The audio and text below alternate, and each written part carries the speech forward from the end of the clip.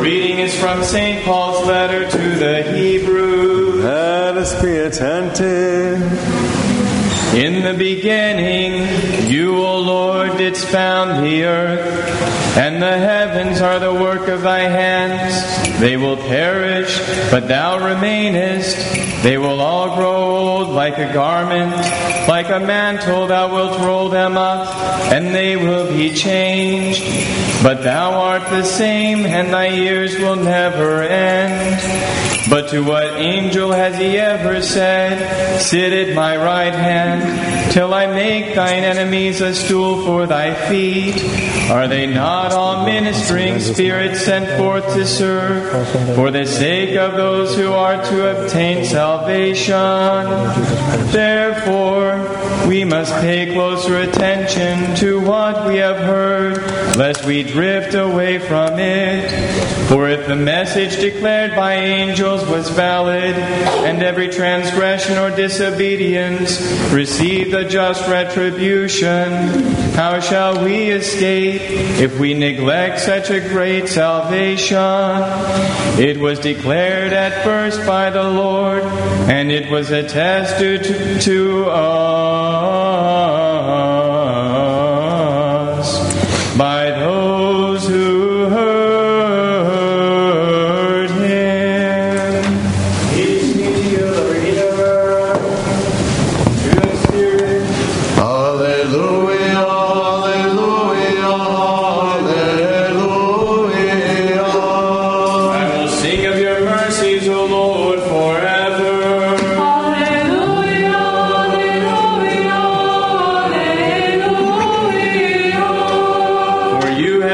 Mercy shall be built up forever. Hallelujah, hallelujah, hallelujah. Wisdom arise, let us hear the Holy Gospel. Peace be with you all. And with your spirit. The reading is from the Gospel according to St. Mark. Let us be attentive. Glory to you, O Lord, glory to you. At that time Jesus entered Capernaum, and it was reported that he was at home, and many were gathered together, so that there was no longer room for them, not even about the door.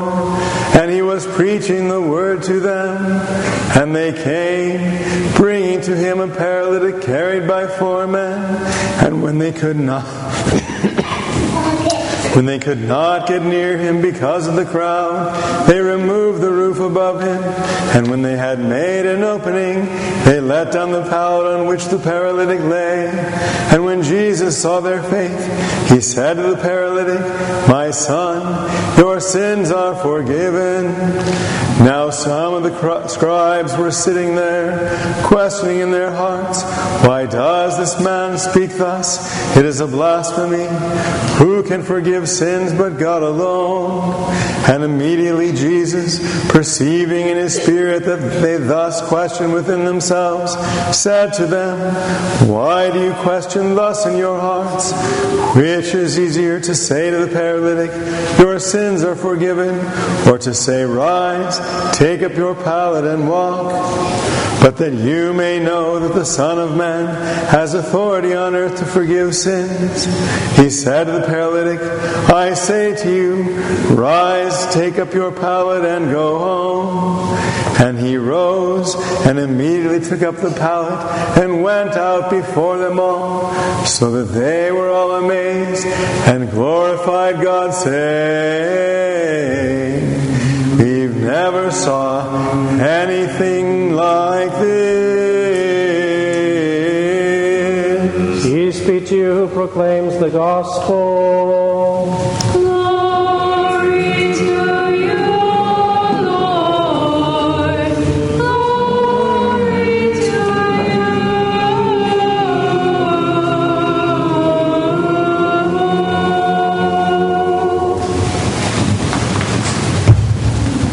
In the name of the Father, and of the Son, and of the Holy Spirit. Amen. Well, we finished the second week of Lent. I'd say we're almost kind of approaching halfway. Right? There we go. Something to be done. St. Paul has some very strong words for us today, words of encouragement in his epistle to the Hebrews. He warns us to not neglect so great a salvation. To not neglect our salvation. And this is the ultimate purpose of Lent, is our salvation. Through all of our prayers, the prayer of St. Ephrem, all of the prostrations, the services, looking for the needy and the poor and helping them, offering time to those in need, helping our loved ones, fasting, all of the things that we are doing in Lent and in the rest of our lives, but especially during Lent. They're all a means towards an end, and that end is salvation. So we use these towards that end. And the spiritual life is fundamentally the pursuit of our salvation. But what about our spiritual life in relation to the salvation of others? The Gospel today tells us about this a little bit.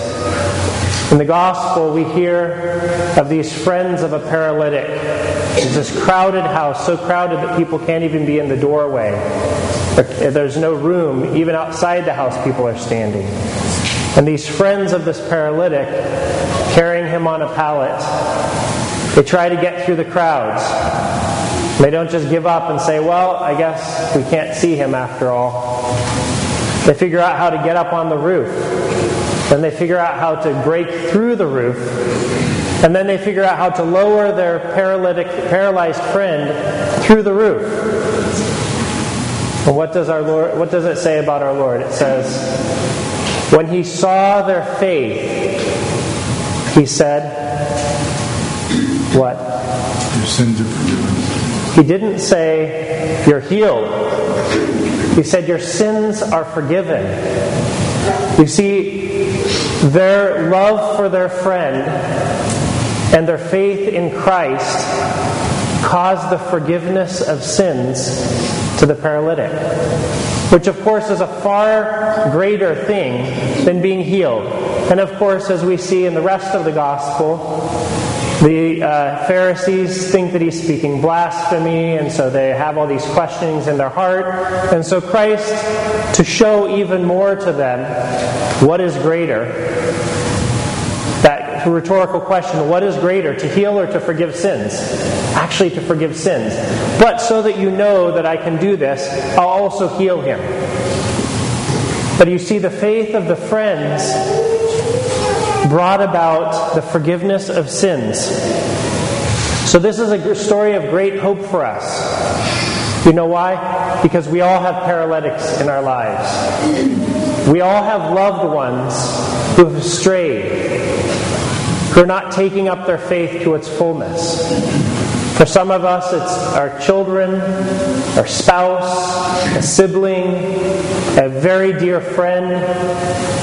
We all have those people where we have this constant heartache about what at least we can see as their lack of faith, or their lack of pursuing God. And for most of us, this is a constant pain.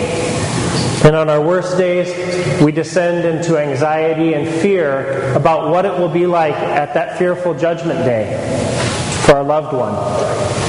What will it be like when they stand there before our Lord? And so we fear that. We worry about that. But the gospel today gives us the clue to a solution. Because here in the gospel, what hope there is. The paralytic received something that was not of his merit at all. You could say he had no part in the process. Right? His friends were carrying him. They were carrying the pallet, bringing him to Jesus. It was all the faith of the friends that brought something upon the paralytic.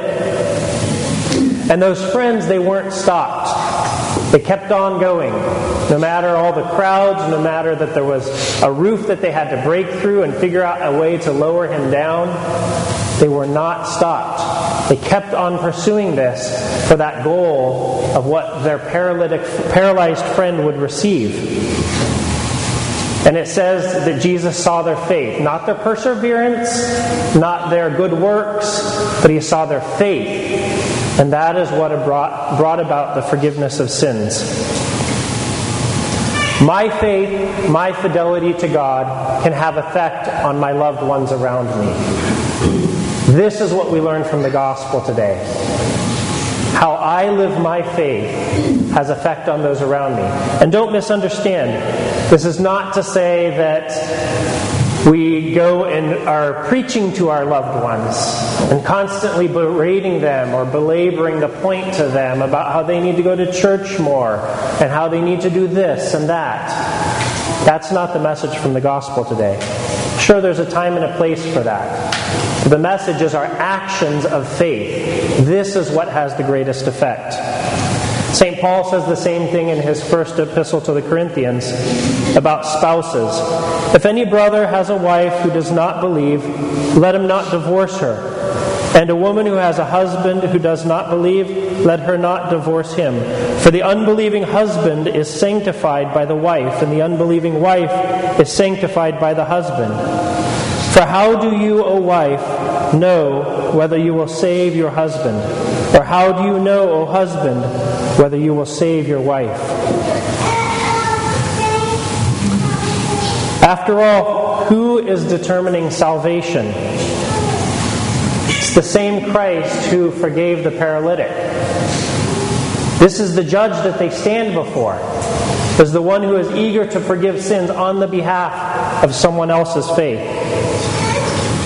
So, my brothers and sisters, we can never lose hope, because that judge is also the one who is eager to give out forgiveness.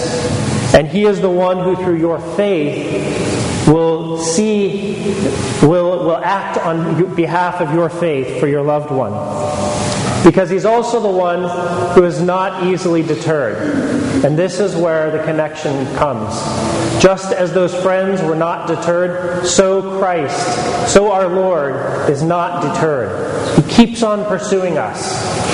The judge, at that fearful day of judgment, is the same good shepherd who will leave the 99 and go after just the one, to seek that one and to bring that one to salvation.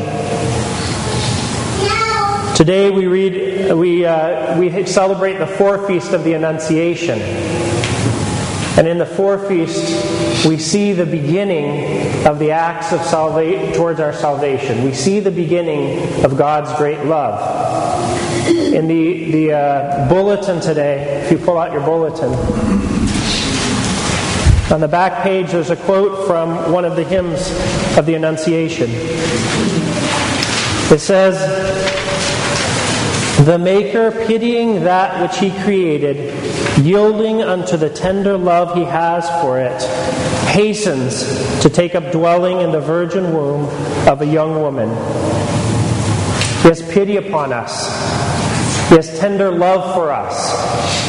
And He is hastening towards our salvation, rushing to bring about our salvation."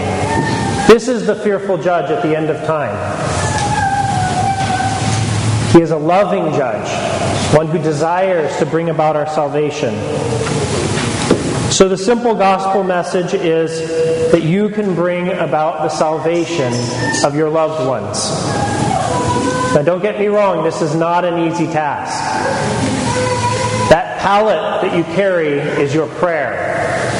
Your fervent and unceasing and unwavering prayer. This is how you are bringing your loved ones to salvation. You carry them with prayer. You see, there is great effort involved in that. It's not so simple as, oh, I worry for them, I'll say a little prayer, and then may God have mercy. We have to fill the breach. We have to fill the gap. Inasmuch as our loved ones are not praying, if we desire their salvation, that's how much we should be praying for them. We take all the prayers that they would be offering, and we offer them ourselves. And the result of that is what we see in the gospel today. We must become spirit bearers. We must become those who have God dwelling in us. Today we also celebrate St. Gregory Palamas. And as many of you may know, he is one of our great fathers and theologians because he described the way in which we relate to God.